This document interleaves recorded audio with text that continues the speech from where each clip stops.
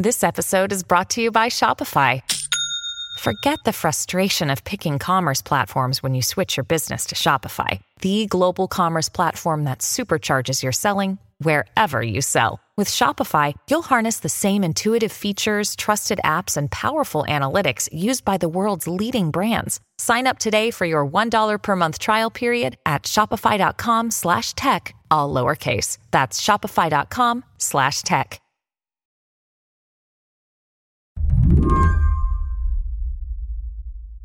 I've spent the last week thinking a lot about the ripple effects of the war in Gaza.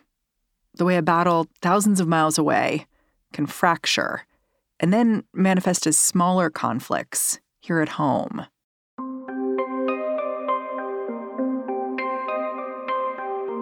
There are those reports of actual violence. A 6-year-old Palestinian child killed in Chicago. The office says their landlord, seen here, targeted them because they were Muslims. That landlord is now facing first-degree murder and hate crime. A 69-year-old Jewish man who died after being knocked to the ground at a protest. The sheriff's department says it has not ruled out the possibility of a hate crime. Demonstrations of hate have consequences, and we're seeing it all over this country right now. But there are also these acts of rhetorical violence, whether it's people who in the early days cheered Hamas on social media, or people plastering college campuses with pictures of pro-Palestinian advocates calling them anti-Semites. Such intimidation is counterproductive, said Harvard Hillel, a Jewish student.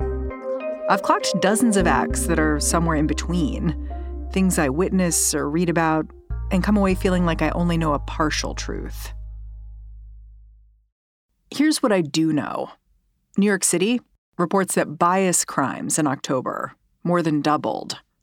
Every day I log onto my computer and I see new incidents. A brawl outside a movie theater that's screening footage of Hamas's attack. A bomb threat that forces a Muslim civil rights organization to move their gala. To be honest, in the last week, I've found myself quietly muting parts of my social feed. The parts that have become too strident, too gruesome, too much. That's why I called up Ayman Ismail and Emily Tamkin, because they've refused to look away. Ever since the Hamas attack on October 7th, they've been warning about the ways violence in the Middle East can ossify here at home. Have you guys read each other's work? Mm-hmm. Of course. Of course. I'm Emily's biggest fan. I don't know if I told her that. Emily's Jewish and Ayman's Muslim. So on the surface, you might think they've come to this moment from different perspectives, which they have. But if you scratch the surface, you'll see this common aesthetic, a commitment to looking unflinchingly at the humans who are caught up in this war, and considering them quite separately from the political actors at work all around them. While I've been worrying about what I can say or if I can say anything at all, Emily and Ayman have been obsessing over choosing the right words to say exactly what they want. Given how vocal they've each been, I wanted to know how many people they'd had to mute online. When I asked, Ayman burst out laughing. Emily tried to tally it all up. I don't know how many people I've muted over the past month. It's definitely been more than 5. It's just not fun. Everybody's angry. You could say anything and people will find a way to twist it and make it like you're supporting evil, you are evil, you're a baby killer, XYZ. It's not productive and it's embarrassing, honestly. Emily calls what's happening right now context collapse, a term of art for the way online dialogue can get warped, instantly distilled into something that fits preconceived ideas and narratives. This phenomenon is heightened in moments of emotional intensity. And right now, it's not just happening online. If she was not so outspoken already, Emily could see how it would just leave her simply mute. The angriest, most hateful, most violent comments that I personally have seen directed toward me since October 7th have been from other Jewish people. It's kind of heartbreaking. I mean, I wrote a piece that said that Jews who disagree with you are still Jewish, right? And that the idea that Jews who were calling for a ceasefire, that saying, well, they're not really Jewish is not an argument. Like, I think it's quite a cruel thing to say. And that piece, more than anything that I've written, inspired like rage. Do you feel like there's a lot of people you can't reach at this moment? I think that in times of crisis and times of fear, there are sort of two routes that you can take. One is that you let that fear envelope you, and you let that fear sort of bring you to your own group, your own tribe, and to see that fear. There is another option, though, which is that fear and pain can actually be, in a sad way, an opportunity to recognize fear and pain in others. It could be an opening. Exactly. Today on the show, we're going to take this second path to try to figure out what to say in a moment where saying anything can feel inadequate, painful, risky. We're going to solve it right here. Yeah. We're gonna fix it. Real Bob the Builder energy. I'm Mary Harris. You're listening to What Next? Stick around.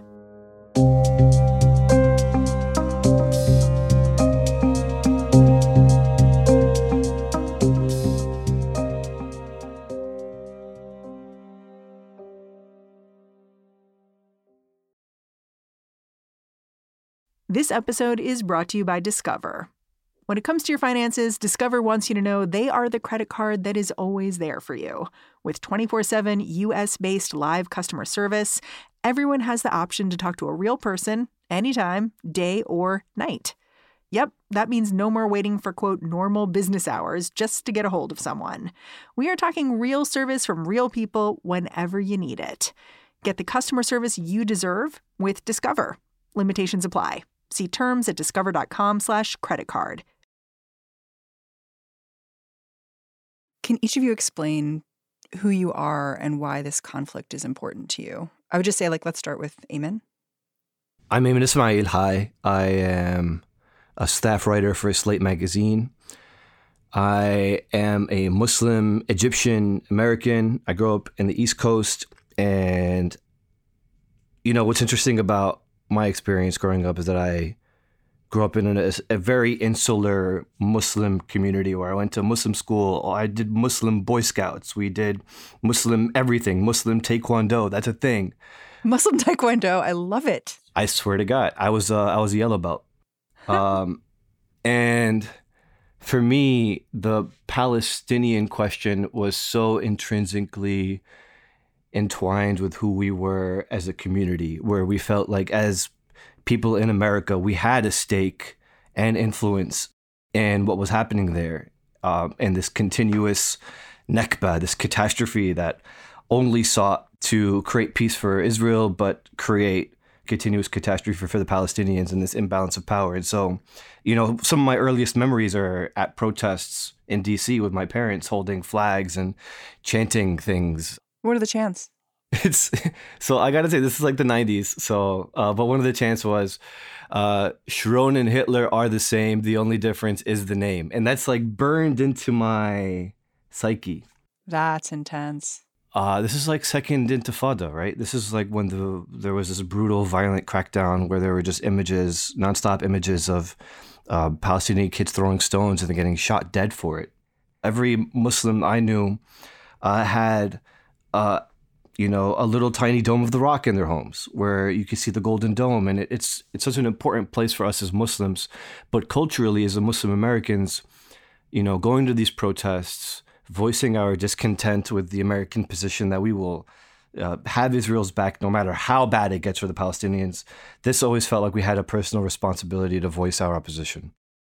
Emily, can you do the same? Just explain why this conflict is meaningful to you and just introduce yourself. Yeah, I'm Emily Tampkin. I'm a journalist and perhaps most relevantly to this conversation, the author of a book called Bad Jews, A History of American Jewish Politics and Identities, which is about how over the last 100 years, American Jews have tried to define who we are in relationship to the country at large, but also in relationship to one another. And what does it mean to be a good Jew in America? And who gets to decide? I feel sort of uncomfortable answering this question only insofar as, this war is not about me. I'm not Israeli American. I'm an American Jew. This is first and foremost about people in Israel and in Gaza.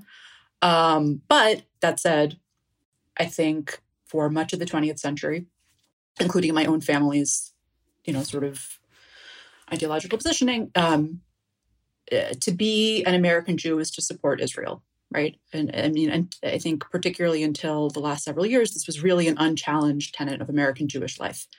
Many of us, including myself, have friends there. Many have family there. There are American Jews who are also Israeli. Like there is a connection to this issue. And so I guess all this is to say is that in addition to, feeling invested and interested and unwilling to look, unable rather to look away from what's happening in Israel and Gaza, I also feel invested and interested and unable to look away from what is happening within American Jewish communities right now.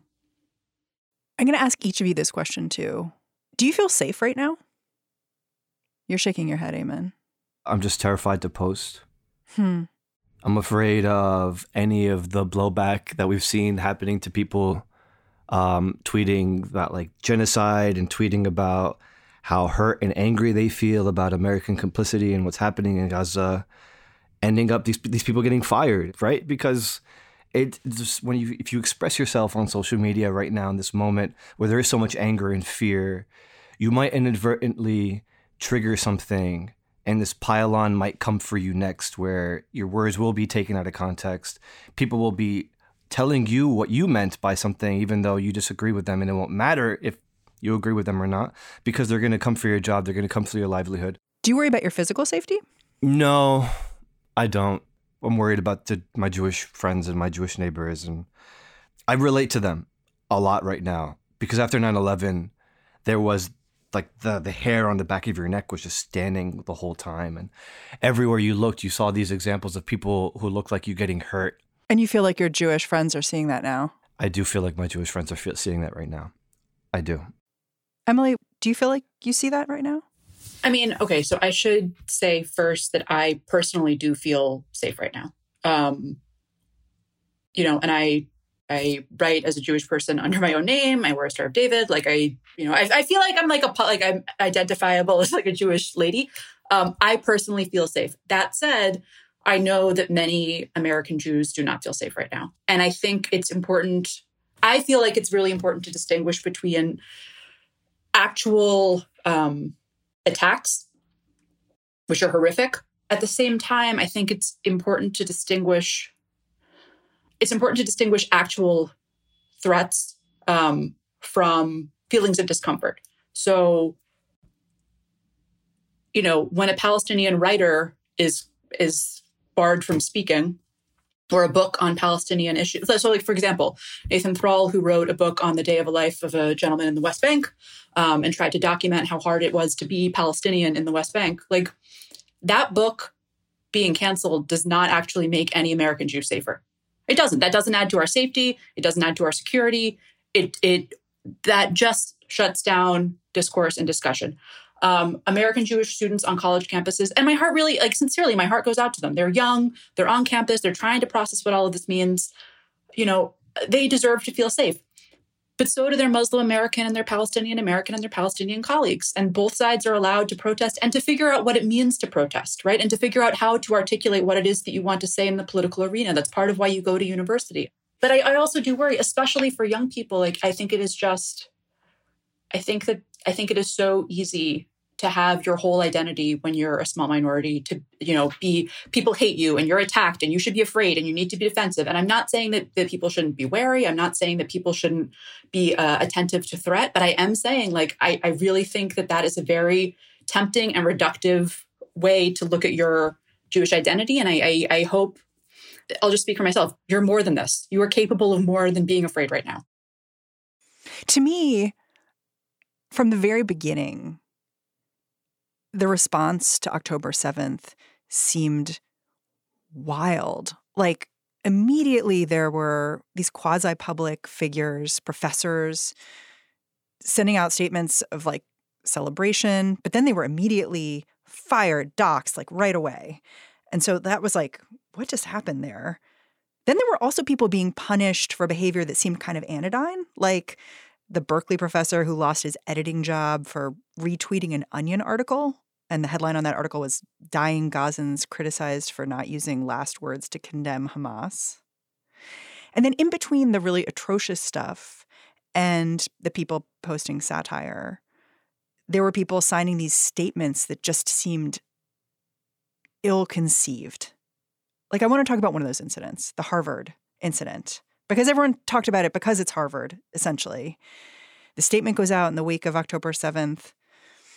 A bunch of student groups basically saying the blame for this attack falls squarely on the Israeli government, and it didn't condemn the violence by Hamas. And in the days after, students who signed the statement were singled out for harassment. There was a truck driving around campus saying these people are anti-Semites. I'm wondering what both of you made of this incident and what it sort of told you about where we are in talking to each other. I have a lot of feelings about this.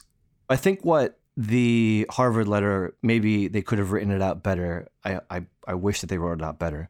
But to me, the sentiment is that it's frustrating because a lot of this sentiment that history did not start on October 7th and that there are legitimate grievances on the Palestinian side and that the war, there was no war on the Israeli side, but there is war happening on the Palestinian side. This is something that Palestinians have been trying to bring attention to for the last 20 years, right?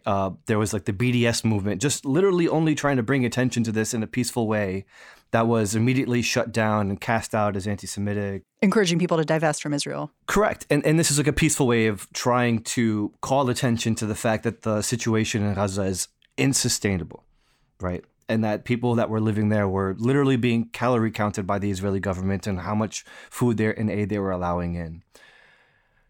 And this was the situation on October 6th, right? The situation on October 6th was not peace. Peace wasn't broken.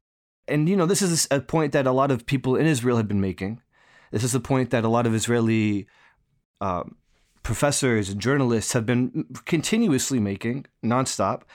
But for me, this singling out of this student organization was nefarious.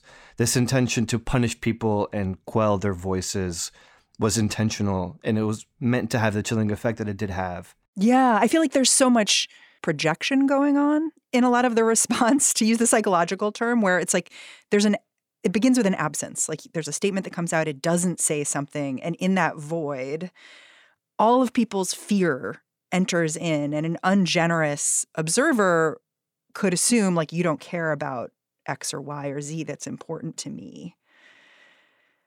I don't know if you see it that way, though, Emily. Okay. I will be honest and say that I felt very sad for friends of mine in Israel, like journalists, people on the Israeli left, who felt like the world was telling them, like, you deserve this. Because people on the left, not just this one letter, presented only the context, which I completely agree with you exists and is real, and history did not begin on October 7th.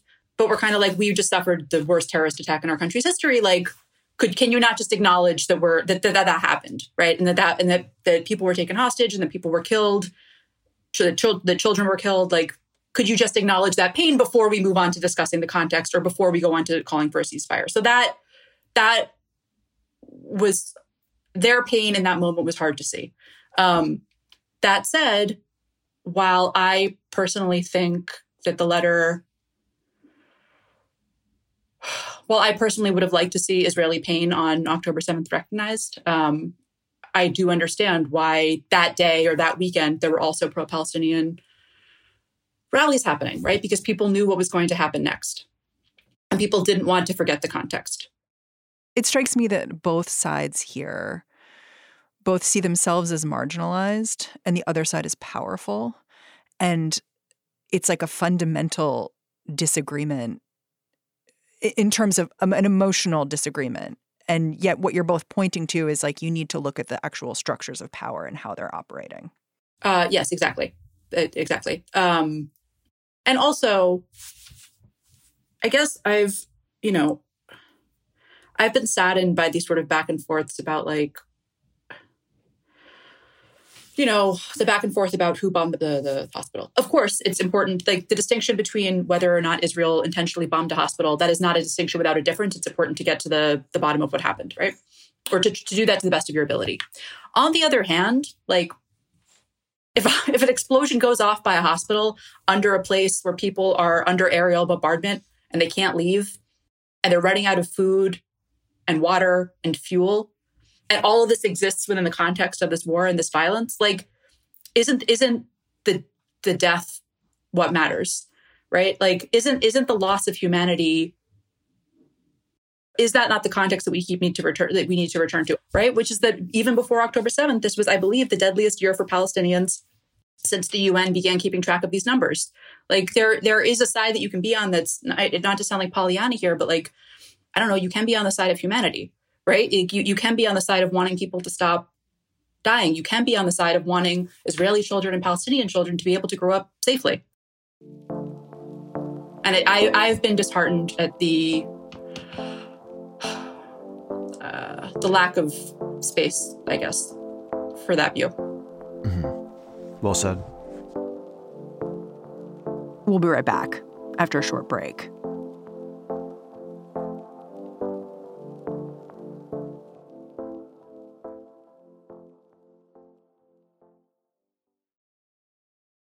This episode is brought to you by Progressive Insurance. Hey, listeners, whether you love true crime or comedies, celebrity interviews, news, or even motivational speakers, you call the shots on what's in your podcast queue, right? And guess what? Now you can call the shots on your auto insurance, too. Enter the Name Your Price tool from Progressive. The Name Your Price tool puts you in charge of your auto insurance by working just the way it sounds. You tell Progressive how much you want to pay for car insurance. Then they'll show you a variety of coverages that fit within your budget, giving you options. Now, that's something you'll want to press play on. It's easy to start a quote, and you'll be able to choose the best option for you fast. It's just one of the many ways you can save with Progressive Insurance. Quote today at Progressive.com to try the Name Your Price tool for yourself and join over 28 million drivers who trust Progressive. Progressive Casualty Insurance Company and Affiliates. Price and coverage match limited by state law. How do you guys think about silencing other people? Because it seems like there's a lot of attempted silencing going on. Like there's the doxing of people who make statements. There's people ripping down signs of, hostages. Eamon, I guess I'm wondering, like, do you think about that? And like, when is it appropriate to ask someone to take a seat? Yeah, I want to be careful about how I answer this because I do have very strong feelings about this. I come from the East Coast. I grew up in the shadow of New York City. I grew up with graffiti. I grew up with like this idea that the walls are the canvas for the people. And I have never in my life ever seen an NYPD officer arresting somebody for taking down a poster. So for me, we need to talk about the power imbalance of like whose voices are being silenced and what ways, and how does that factor into the larger power dynamic that there is an oppressor that is state sponsored by the state that we are all currently in America, and that when we look at the walls and people putting up these posters for political gain to try to elicit this political action from people, for me, it's not my place to say like what their intentions are, so I won't. But this idea that people can't take them down if they don't agree with it is so crazy because this is just the state of the New York City walls. Could I just say briefly on the issue of silencing? Okay, so on the posters specifically, I think on the one hand, I understand that people look at them and they're like, this is Israeli propaganda. On the other hand, I also know people who are giving them out or putting them up because they want to feel some connection to the hostages, right? And actually, I think that there's a distinction to be made between the hostages and the Israeli government, which we should say miserably failed these people, which is why they are sitting hostage in the first place, and which, by their own admission, has not prioritized getting them back to Israel. So we can make that distinction as well. I think in terms of silencing more generally, there was a professor also at Columbia who wrote saying that this was an awesome day on October 7th. I do not believe that this was an awe-inspiring day. I also think that if you're going to say, well, he should have his tenure removed and he should be fired, that's not a precedent I personally want to see set within academia. I think one thing that I would encourage American Jewish listeners to this program who are maybe skeptical of anything that I've been saying to remember is that the role of the state and the role of authority really matters. So I understand looking at this moment within the context of American Jewish pain and American Jewish trauma and American Jewish fear, but the most powerful people in this country have been so full-throated in their rebuttal against anti-Semitism, and by the way, are also supporting the state of Israel. Yeah. Just to add on that point, there already is a gigantic consensus in this country to do everything they can for the state of Israel. But you're not going to find that for Palestinians. And also, when it comes to silencing people, I think the bar for punishing people who are being pro-Palestine for what they say is so low. But the bar for even calling someone out for being genocidal of Palestinians is non-existent, right? Lindsey Graham was on TV saying that we needed to level the place and turn it into a parking lot. Nothing's going to happen to Lindsey Graham for talking about killing 2 million people to make way for a parking lot. The level of genocidal rhetoric and also this conflation of people who support Palestine with being supporters of Hamas, which is insane, is incredibly prevalent. And so if we were to hold that same bar with the other side, it would be a totally different landscape. Do either of you feel like there's a place or a group of people that's having these nuanced cross-cultural conversations well? Like, Eamon, I know that you wrote about a dialogue group called Sisters of Salam Shalom. What did talking to them tell you about right now and like what we could be doing better? Yeah, that piece was interesting. The person who I interviewed, her name was Ataya Aftab. She's not Palestinian. She's just Muslim, but she is a member of this interfaith group, which she doesn't like to call interfaith group because for her, it's about forming relationships where there are otherwise barriers to forming those relationships. She said that other groups that are similar, where they were trying to build bridges between Muslims and Jewish in America or otherwise, had failed, was because they were all putting it upon themselves to solve this crisis, to solve this conflict. And for her, their goal was to first break bread together, talk about anything other than the conflict. And then once that trust was formed, then you can start to have these honest conversations with each other without assuming the worst in each other's statements or feelings. And she sort of caught me off guard when I asked her, like, how can people have better dialogue online? She was like, if you feel uncomfortable about something and you feel like you need to turn away, just turn away. There's no shame about that. It just sounds like we have to go so far backwards with each other. You know what I mean? Yeah. And I think the reason for this is because as much of the role that anti-Semitism plays into this conflict, so does Islamophobia.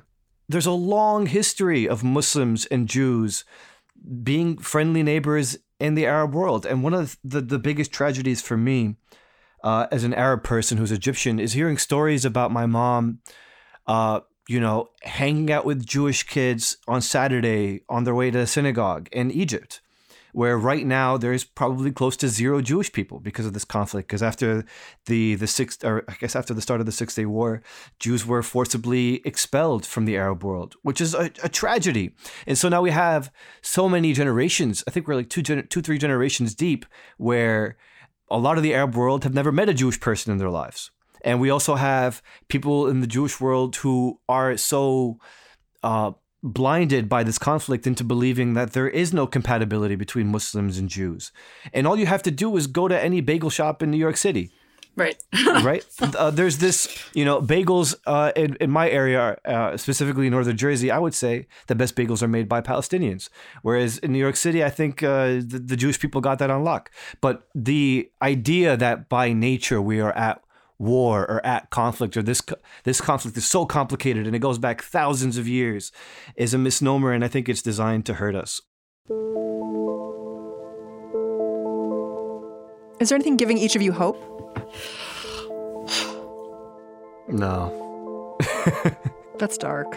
I think the thing, it's not hope, but I do think if people who have lost loved ones in this Israelis who either their family members were taken hostage or they were killed can go out and say, please, you need to see the humanity in everyone. Then I sitting in DC don't get to say anything different. And, again, I understand that I'm asking something of people by saying you need to have empathy, you need to be brave, but you're a human, so you do. So that's what I'll end on. Emily, Amen, I'm really grateful for your time and for coming and being in conversation with me. I'm grateful. Thank you for moderating the discussion. You rock. I love What Next. Ayman Ismail is a staff writer at Slate. Emily Tamkin is a journalist and the author of The Influence of Soros and Bad Jews. And that's the show. If you're a fan of What Next, the best way to support our work is to join Slate Plus. Go on over to slate.com/whatnextplus to sign up. What Next is produced by Elena Schwartz, Rob Gunther, Anna Phillips, Paige Osborne, and Madeline Ducharme. We are led by Alicia Montgomery with a little help from Susan Matthews. And I'm Mary Harris. Thanks for listening. I'll catch you back here next time.